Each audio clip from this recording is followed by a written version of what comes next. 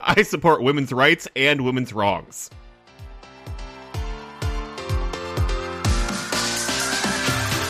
Hello and welcome to the Euro What, episode 220, dropping on February 27th, 2024. We are a pair of Americans trying to make sense of the Eurovision Song Contest. I'm Mike McComb, and I'm here with my co-host, Ben Smith. Hey, Ben. Hey, Mike. In this episode, we'll be wrapping up February with selections from Belgium, San Marino, and Croatia. How's it going, Ben? It's good, although I feel like I am still in recovery from the San Marino experience. The San Marino outlet experience. Outlet of what? I am not sure at this point. Yeah. That was a long one. We will get into that. Otherwise, it's been a pretty quiet week, considering that we are still in the thick of selection season. It feels like we're kind of gliding in for a landing rather than everything crashing down. It's just like all hands on deck. Yeah. Like everybody coordinated their calendars, and we thank them for that. Yeah, just like a relatively low amount of turbulence, as long as we're using airplane metaphors. Let's drop down the oxygen masks. Wait, no, I don't know where I'm going with that. Yeah, we do need those for Una Voce per San Marino. Yes. We will save that for a little bit. But the week started off with Belgium's Musti dropping his track Before the Party's Over.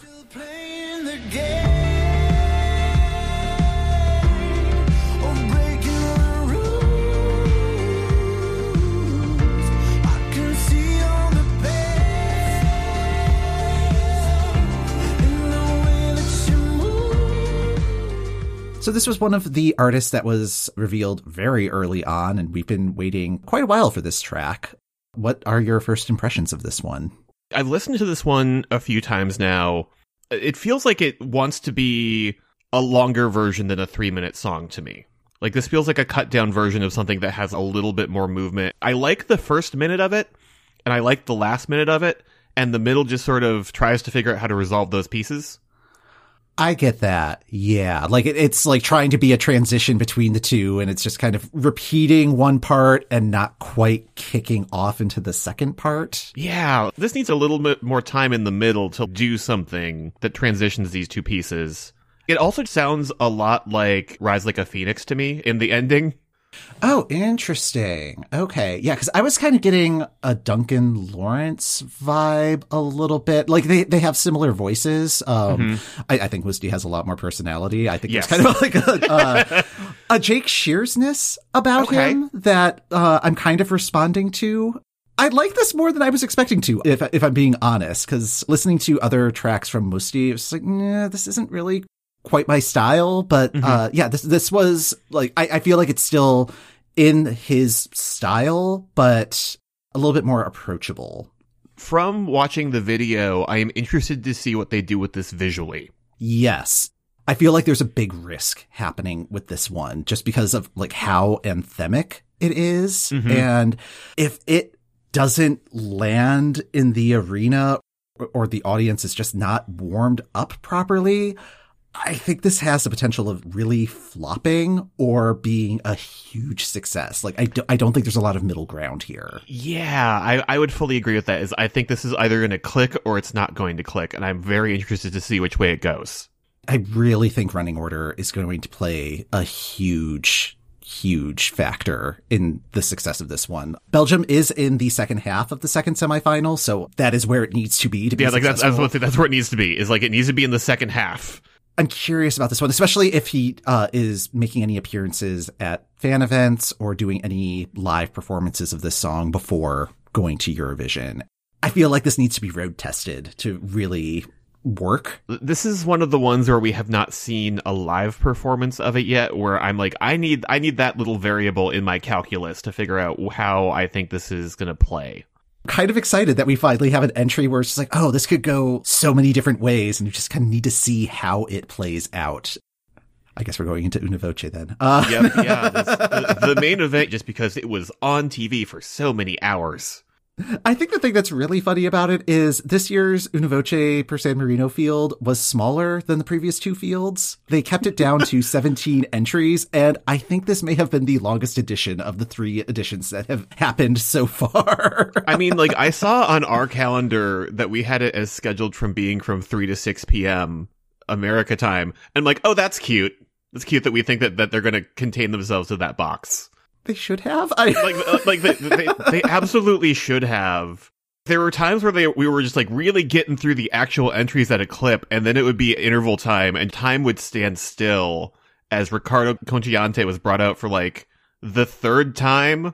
My Google search history was just like, Ricardo Conchiante, San Marino. Ricardo Conchiante, San Marino, owes money. Ricardo Conchiante, San Marino, prisoner. Ricardo, blink twice if you're being held against your will. We will send the team. We will get you out of there. He looked like he was having a good time. Yes. But did you watch any of the semifinals throughout the week? No, I value my time. Okay. Yeah, that was kind of my attitude about it as well. Particularly because, like, it was 125 acts. Only one from each broadcast made it through to the final, and then there were 3 or 4 that would make it to the second chance round, and that was combined with the 6 or 7 San Marino acts that were in their own semifinal on Friday, so they had like another 30 there. And then like whoever found the immunity idol automatically got a spot in the grand final. Mm-hmm. Yeah. So, and then you had all of the like the big artists, which, okay, we need to talk about what the definition of big artist is. My theory now is these are the acts that said they were willing to help pay for more of the actual expenses of going to Malmo and staging the thing than anybody else did. I buy that theory, yeah. Some of the names were recognizable, like we had Loredana Berthe, who was at San Remo like earlier with the same song. Exact same song, exact same outfit, same hairstyle, like everything. It's just like she is on a multinational final process journey to terrorize Bjorn Borg, and I for one stan. We love our chaotic queen. Did they have an acrimonious divorce? You seem very invested in this. Just like, this is purely what I have picked up from the internet. Is she has at some point said something along the lines of, "No, she just wants to go terrorize Bjorn Borg." I'm like, heck yeah. I support women's rights and women's wrongs. There were a couple of the big acts where like their performances were just a mess. And it's just like, how are they being defined as big artists? Just like, please explain. When we got the video postcards from Sunit and Valentina Moneta just like both on vacation, or like in Sunit's case, like touring the States and doing a couple shows over here. It's like, oh, we're not going to get fun intervals this year. I didn't know who was going to be responsible for hosting. Is Sunit going to be doing it again? And like could not find anything. There was no like real press release on San Marino's website or anything like that. When she wasn't introduced after like the first 10 minutes, like, oh, I guess Sunit's not going to be here. Okay. Mm-hmm. It's like they need to lock her down for the next edition. I need outfits. I did find the hosts kind of charming, if completely frazzled by the end. Like about 90 minutes before the show ended, they were getting very giggly and very loopy. Yeah, no, they were having fun. I know that Una Voce is trying to be its own thing, but there's like a real San Remo Jr. aspect happening that I enjoy. Not to be confused with San Remo Giovanni, but like Junior. Yeah, just the littlest San Remo. From the 17 acts, the top 3 were La Rua, Loredana Berthe, and the winner, Megara.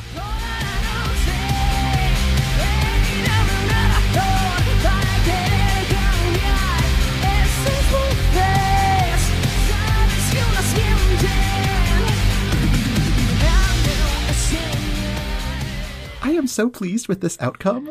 I know that Una Voce is not rigged, but I was just like, oh, this is just like the Loredana Berthe approval process.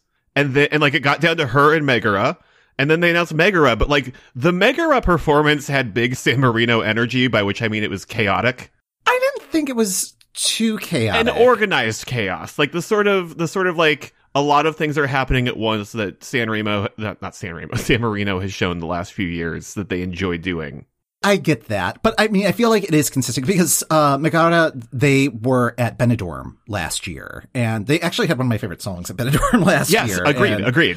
Yeah, and I was so pleased to see that they were trying for Una Voce. They were actually one of the second chance participants in the semifinal process. They did not get through in their original heat and made it to the Friday round. It was great to see that they went through the full DMV process and got their real ID driver's license. So congrats, everybody. Congrats, everybody. Their performance, it was fully realized. I have to think that they must have submitted this for Benidorm and had everything kind of mapped out and then didn't get through that process. So they're just like, well, let's just move shop over to San Marino, and paid off. Oh, this is ready to go to Malmo, which I think probably factored into its selection. Mm-hmm. That, and also they were the last to perform in the lineup and probably woke everybody up. 5 hours in, just like, oh, hey, this is highly energetic that we've woken up the crowd. There was such a cute moment when they were doing the announcement of the results where it came down to Loredana and Megara, and they were standing next to each other and kind of gestured towards each other, being like, oh, cool, it looks like we're all in the same band, with like Loredana's bright blue hair and the lead singer of Megara's bright pink hair. And it's like, oh, yeah, you should tour together. Mm-hmm. So apparently, during last year's Una Voce per San Marino, Nebulosa was part of the process and didn't make it. And that now means that somebody who lost at Benidorm last year is representing San Marino this year, and somebody who lost at Una Voce per San Marino last year is representing Spain this year. I approve of that trade. Yeah, like that's just some fun ships passing in the night. Win-win for everybody. I'm so excited to see how this entry grows. And like, really, I'm so glad that Megara made it to Eurovision, because I think they're going to do well, or at least have a great time there.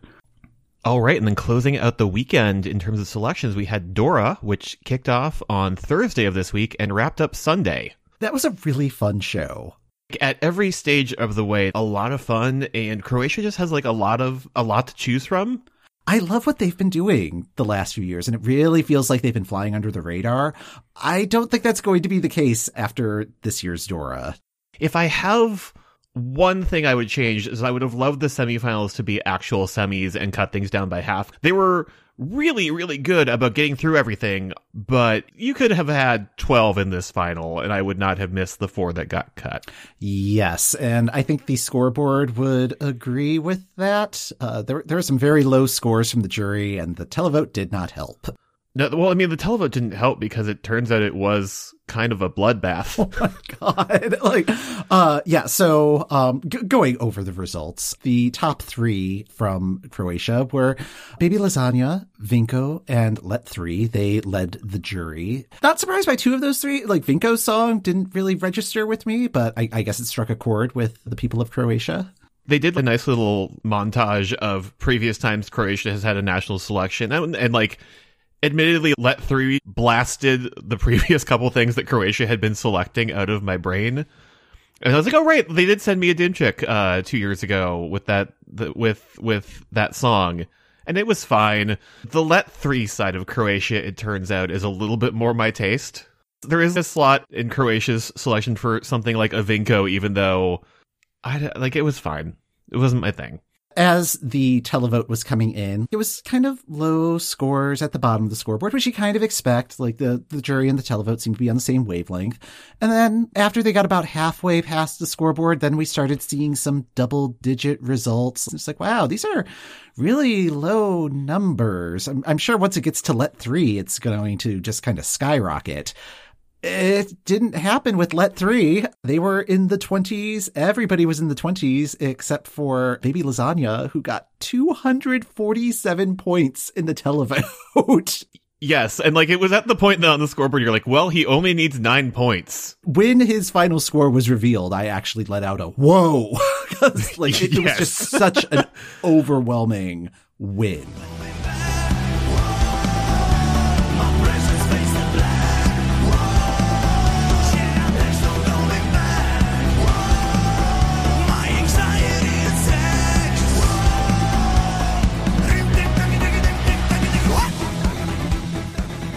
I am so delighted by that. I had mentally gotten myself in a knot going, okay, like, I like this a lot, and I feel like it's going to resonate with the televote, but what if the jury doesn't like this? Rim Tim Toggy Dim. Like it is a very silly song. There's more to it than that. Like I've really been wrestling with this one a lot in the past week, but okay. But like in like the sort of media studies annoying way that I kind of get caught up in songs. Like I'm favorable towards it, Ben. I know you love this. At the beginning of this Eurovision season, I was very team, everybody needs to send their weird little dude. What if that happened? And then like as that has been happening, I've been like, oh, we need some structural support because this stage is getting very full. Maybe we have enough weird little guys and we can start filling in like the other sort of structural Eurovision components. And then I watched Rim Tim Toggy Dim and was like, well, no, we need this one more. I think the thing that boggles my mind the most about this is he wasn't supposed to be in the lineup. He wasn't supposed to be here. He was the first alternate. Jaja, who was supposed to be in the field, dropped out. So I'm hoping he is sending her flowers as we speak. So yeah, no, I'm just imagining Jaja happened to listen to that song. I was like, yeah, no, he needs to go. Yeah, I think this is kind of shaken things up. Like, I mean, this was the favorite going in. My husband keeps very close track of the odds, even though I'm like, no, listen to the bookkeepers. But like, they do tend to be right about the national final side of things. Mm-hmm. But yes. Yeah, it's like, wow, I'm surprised, especially with Let 3 in the mix, that this one would have such overwhelming support. I like the idea of what's happening with the visuals of Baba Roga at the Dora performance, but it feels like there's like one piece of that I'm supposed to be getting out of it that I'm just not. It does feel like at least a spiritual sequel to what they did last year. Yes. I think of Baba Yaga, and that's like a chicken feet thing. So I'm kind of understanding the bird motif, but I'm not understanding the rest of the Katamari Damacy aesthetic that it has. Yes, but what is the story we are telling besides Let 3 has been captured by giant chickens? Yeah, and that they are very into the clothing optional scene. Yes, it was a very Let 3 style of chicken. Although there was a moment earlier this weekend where I knew I needed to stop watching Eurovision stuff and go outside because someone had taken the clip of John Travolta being forced to do the chicken dance on Italian television and had put the Baba Roga music over it. And I understood everything about that picture, and it was time to turn off the internet. With Baby Lasagna, I was on board from the song and the original video, and then the staging happened. I'm like, yes, this is what I want for this song. It's hitting both the folk music side of things mashed up with something that is going on in music today. The thing I like about the song is that it feels both deeply personal, but also deeply universal. The visuals, the lace stuff on the drum set, the outfit and the everything and the sleeves. I didn't even notice the doilies on the drum cymbals until the winner's performance. Just like, okay, that is a really nice touch. There are little areas that I think it needs to be finessed for Malmo.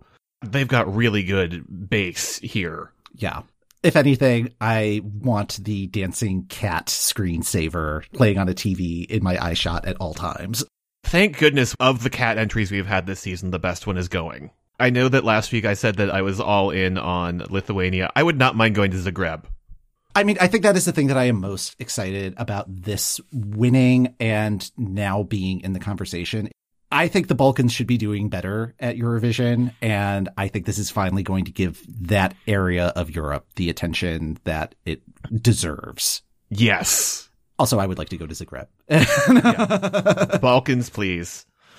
Sweden had a slight advantage in that it was the only thing on before everything else got started, and I fell into the trap of watching Melfest live rather than my normal skim on Sunday morning. I was out running errands on Saturday morning and realized I was not going to make it home in time for the start of Melfest this week. It was like, you can't trick me, Sweden. Like, yeah. Even if you're the only thing on at 2 p.m., I don't need to watch you live until the final, and even then. I really don't think you missed much. Yeah, like I went back and watched stuff later, and it was fine. One of the things that I'm finding really fascinating is how much Sweden really hates Swedish. Like, it's been over 25 years since they've sent a Swedish language song to Eurovision, and I don't think that's going to be changing anytime soon. There are no Swedish songs in the Belfast final yet. There are only 2 that are in the wildcard voting process for this year's edition, and one of them is there because they were in a heat where half the songs were in Swedish. So just because of math, there was going to be a Swedish song. I just find that kind of strange.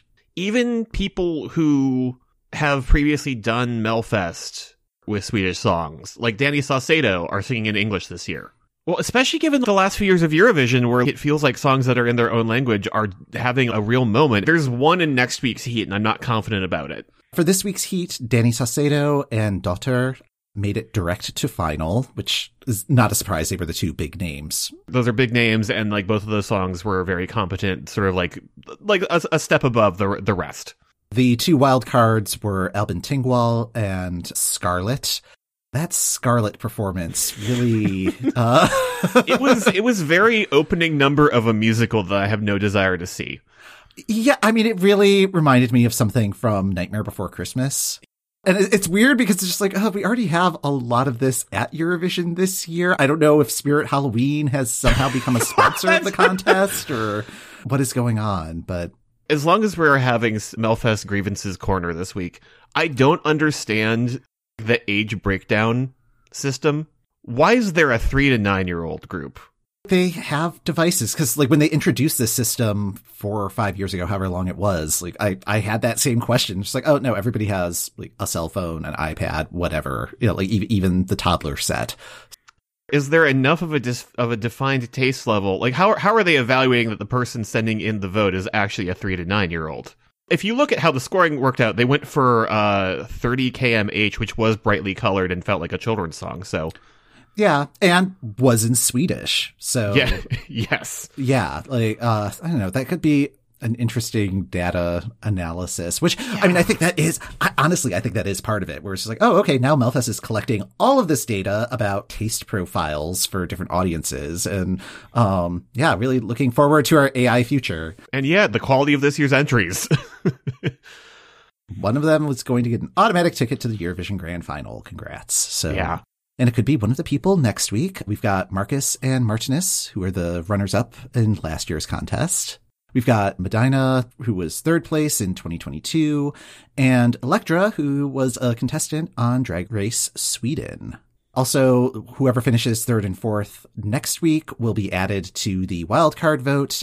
It's like happening end of show. Yes, so bonus voting, 2 acts from the 10 that are in that grouping will also make it to the Melfest final the following week. It's probably going to be a slightly bigger show on Saturday, which, fine. which not necessarily a good thing. I am looking over the current second chance things. Like, I've weirdly gotten to a place where I'm like, I need Gunilla to have to perform again. That's the one I remember the song. I mean, I guess maybe Scarlet and Circus X, just because, like, at least it's a memorable look going on. Fröken Snusk also had a very strong visual presence. That was like the ski mask people, I think. Yes, okay, yeah. But also, like, the age group system isn't being used for that vote. Just like, it's not. No. It's just straight televote. Yeah, it's just straight televotes. What does the age group system bring to the voting that separating it by, like, regions of Sweden doesn't? Sweden, I don't understand. I was much more interested in Iceland this week because they are on the second of 2 heats over at Songvakeppnin. This felt like a really strong semifinal for them. I feel like everything was very competent, and if you wanted to create a checklist of this is how you do a Scandi pop song, I know that Iceland's not Scandinavian. Work with me here. But this is checking all of the boxes, like particularly Hera Björk's performance. It's like, oh, this is doing everything that it should be doing to be a Scandi pop performance at Eurovision. Hera Björk has done this before. She knows what the performance needs to look like, and it delivered on all levels. Exactly. The Bashar Murad song, there have been various articles coming out over the course of the week of how he got to Songvakeppnin, how this has been developing over like a year and a half. Oh, wow. Yeah, like this is him going, okay, I'm interested in doing Eurovision. I emailed my friends in Hatari and was like, hey, can you guys confirm that I don't need to be from Iceland? I just need to sing in Icelandic. He came over to do some shows and ended up collaborating with Einar from Hatari, who's also a producer, and had like a demo of something he'd produced called Wild West. He played that and Bashar started writing lyrics. They wrote the song. They brought in Matthias, formerly of Hatari, to do the Icelandic lyrics. And then Bashar asked Andrian, who is one of the dancers for Hatrid Mudsigra, to do the staging and choreography. a nice little family reunion. And like, I had not loved the studio version of that song, but I really like the performance of this. Yeah, I thought this performance was good, but it also felt like, okay, I just have to get through this Icelandic thing and then I can perform in English next time. Please let me get through this. Yeah, like there's definitely that vibe to it of like, this is the qualifying step. I like how much culture jamming and mashing up of different tropes it's doing. It's very fun on that level. I am very excited to see what the English version performance is going to be, because I think it's going to be a little bit more lived in, maybe is the way to describe it. This was strong, but I feel like the English version is going to be a little bit more confident. I think this performance was a good run through for the choreography, which I think I think the choreography is working very well for this track. The staging and choreo is super cool, and again, just doing a lot of really fun culture mashup. The wild card from everything was announced, and it was one of the other songs from the second semifinal, Siga Oak's song that has like a different name, but I keep wanting to call Go Tiffany. Yeah, well, I mean, that is what the chorus is. Yeah. It's just like, we're cheering on Tiffany. I don't know what she's going for, but go Tiffany.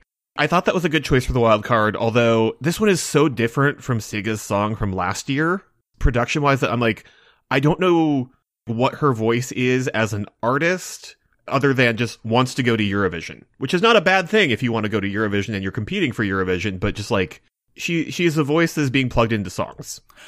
I get that. Yeah. Like, she was first to perform in the semifinal, and my note for that is thesis statement for the semi, where it is just kind of saying, okay, these are the things you need to do in a Eurovision song to be successful at Eurovision, not win Eurovision, but to be successful and have a song where people are going to be like, oh, this is a bop, like that. Yeah. Really, all of the other entries except Bashar's, like, kind of were variations on this same sort of style of song. Yeah, like, it's all very competently done. It doesn't necessarily feel like a winner at Eurovision, but it feels like a very strong performance. It should be a good final. I like everything that advanced. They had a really good crop to choose from. Like, I don't think there was any one entry where if it was picked as the wild card, I would have been like, oh, how dare you? Like, I think each one has pros and cons. There were a couple songs where the live performance was like, I don't know about this. As songs, just like all very good choices. Good job, Iceland. Looking forward to what happens on Saturday. Portugal was also happening during Una Voce per San Marino, and I didn't actually find out which one finished first. I have a feeling it was a photo finish between the two. Yeah, like, honestly, I would believe either one finishing first, because that was just a lot of San Marino. Portugal's Festival de Canção kicked off. There were 10 songs that performed. 5 got through on combined jury and televote. Those were the ones from Nena Perpetua, Rita Roca, João Borges, and Yolanda.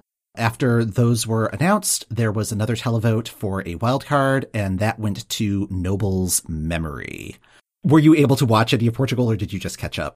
I only caught up after the fact. Portugal has some really cool stuff this year, and like, I really like how different all of the stagings feel.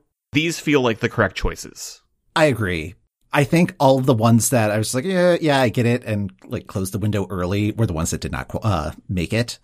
So yeah, I'm on the same wavelength as Portugal, but yeah, like there are a couple that got through that was just like, oh, I really like this. It will not do well at Eurovision. Like, I'm particularly thinking of Bem Long de Key, which was like the kind of disco funk ballad. Yeah, like that one. Like, this is interesting. I don't think Eurovision would like this, but this is interesting. Yeah. And Rita Roca had the harp, which is like, ooh, we need more harps on stage. That was fun to like watch her play, and like just beautiful voice too. Portugal is, as always, kind of doing their own thing, and I really like that. I have a feeling it's going to be Yolanda that takes this. My understanding is she was the favorite going into Saturday's show, favorite to win overall, like huge YouTube numbers already, and it's like less than 24 hours since the show. That performance just kind of felt like it was on a different plane than the other ones. Like it was just so, like I have a note in here that it's just Albanian. Like it feels like something that would also perform well at Festivali Congas. All right, and then we have the second semifinal on Saturday, so more songs entering the fray. Might actually be able to watch that one this time. I think it's going to depend on how long Serbia goes, because that one is also coming up this week.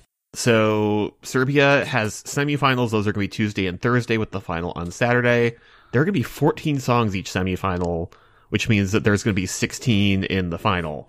I have been sort of gleefully watching as everything has done the required lip syncing of your song on Serbian daytime television portion of things. Oh, I have not seen this. No. Just watching Constracted just kind of doing her song and looking slightly over it. Okay. Oh, I will need to track this down. Yeah, no. Like I have been seeing clips. We are starting to get like the first waves of all of the internal selections going, hello, my song will be out on X date. February 29th, we have 2 songs. Cyprus is debuting Liar, which I think has like some little snippet hanging out. And then Joost Klein from the Netherlands is debuting Europapa on February 29th, which I am interested to see what that is. The video announcing the drop date, he's wearing this blue jacket that seems to be inspired by Karia's Bolero. A little concerned about that. Just be like, how matchy are we going to be here? Like, I get that worked last year, but you can't just do the same thing from last year. That's not how this works. We'll see how that goes. And then on Friday, we will get Ali Alexander's Dizzy, and Austria's Colleen will debut We Will Rave. We're going to have a lot more songs to talk about next week. We're getting to the last stages of this. Everyone's paperwork is due. That's going to do it for this episode of the Euro What. Thanks for listening. The Euro What podcast is hosted by Mike McComb, that's me, and Ben Smith. That's me. If you'd like to help support the show and access a ton of bonus content, head over to patreon.com/EuroWhat. Our full coverage of the 2024 Eurovision Song Contest can be found on our website at eurowhat.com. You can also follow us on social media at EuroWhat. Next time on the EuroWhat, we march into internal selection season.